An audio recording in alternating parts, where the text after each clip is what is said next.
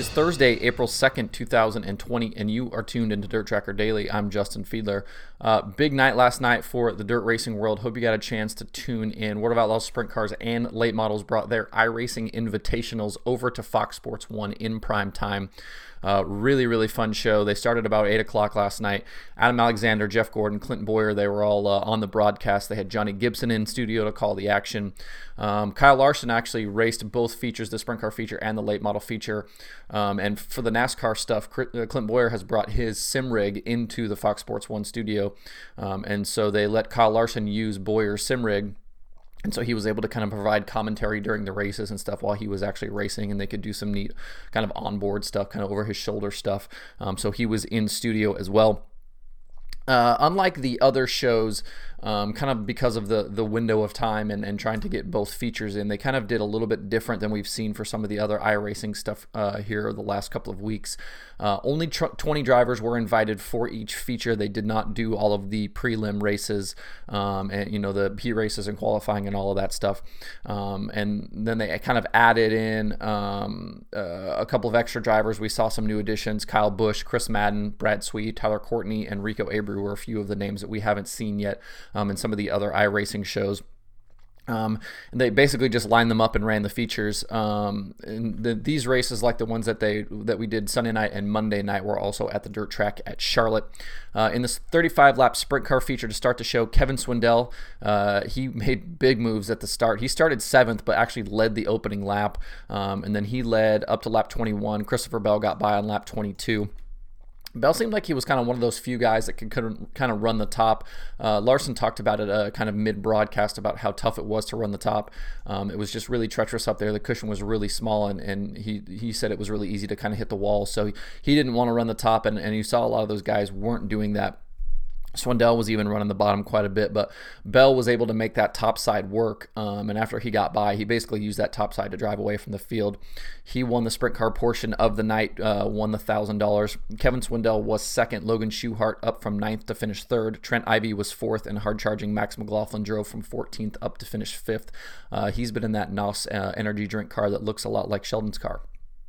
Following the sprint car race, the late models took the stage for a 50-lap feature. Caden Cornell led the opening lap from the pole, but Nick Stroop took over the lead on lap 2. He would lead until lap 9, and then he led briefly again on lap 22. But this night was pretty much all about South Carolina's Trent Ivey. Ivey has been running both the sprint car and late model races that we've seen up to this point and has done really well. Earlier in the week, though, for the late model show, he had computer issues at the start of Monday's racing action, which basically took him out of the show before it really even started. But he didn't have any such issues last night. He led 40 of the 50 laps en route to a dominating win. Caden Cornell ended up 2nd. Monday's winner, Mike McKinney, was 3rd. Kyle Larson was 4th, and Corey Gordon was 5th. Chris Madden was your hard charger. He drove from 19th up to finish 7th. He was another one of those guys we haven't seen yet, or was one of those guys we haven't seen yet in these features, but very respectable run for Madden on his first night out. Going forward, I'm not sure about the schedule for some of this stuff. Stay tuned to the Outlaw websites and social channels for kind of changes and what the invitationals are going to look like going forward. Things are super fluid with this stuff. Obviously, you've kind of seen that in the last 2 weeks with some of the scheduling, but it seems like every time we kind of have a schedule figured out, things start to change. And so I would think that we'll still see some invitationals on Dirt Vision, and then if things went well last night, we're kind of waiting to see how all of that turned out. Obviously, social media was big last night, but in terms of viewership, hopefully Fox Sports saw enough that they'll maybe throw some more of this stuff into their programming lineup moving forward. But I know a lot of folks are kind of hoping this turns into some actual live races on TV again, and I don't want to kind of caution you against that. I know it's cool to see this stuff, and it's a big deal for dirt racing to kind of be able to expose some more people to this type of thing. But I think that it should be remembered, or I want to remind you about how much easier it is to put iRacing on TV than it is actual live racing. iRacing is basically just a feed from a server that can be pumped over to Fox Sports 1, and they bring a couple of people in studio and they have a show. Whereas actual live racing, you need, camera guys and trucks and equipment, and it's, satellite feeds and all this stuff. And it's a really expensive deal to make that work.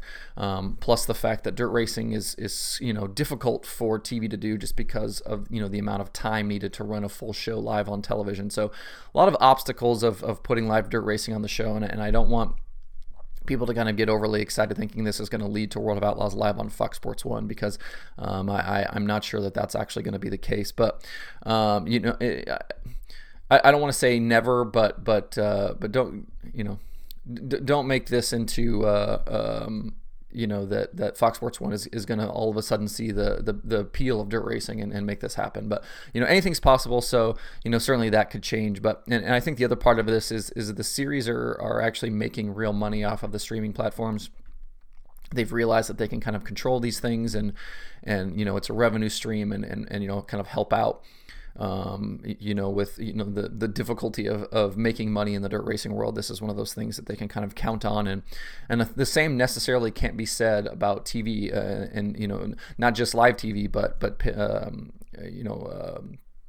tape delayed races and things like that. There's just not a lot of money in that. So be careful about how excited you get over this. Hopefully we get to see some more iRacing stuff, and then we'll see what the future holds. But I think it was really exciting last night. And if you didn't get a chance to watch, there's some highlight packages floating around on the Outlaw website and on social media and stuff. So go check those out.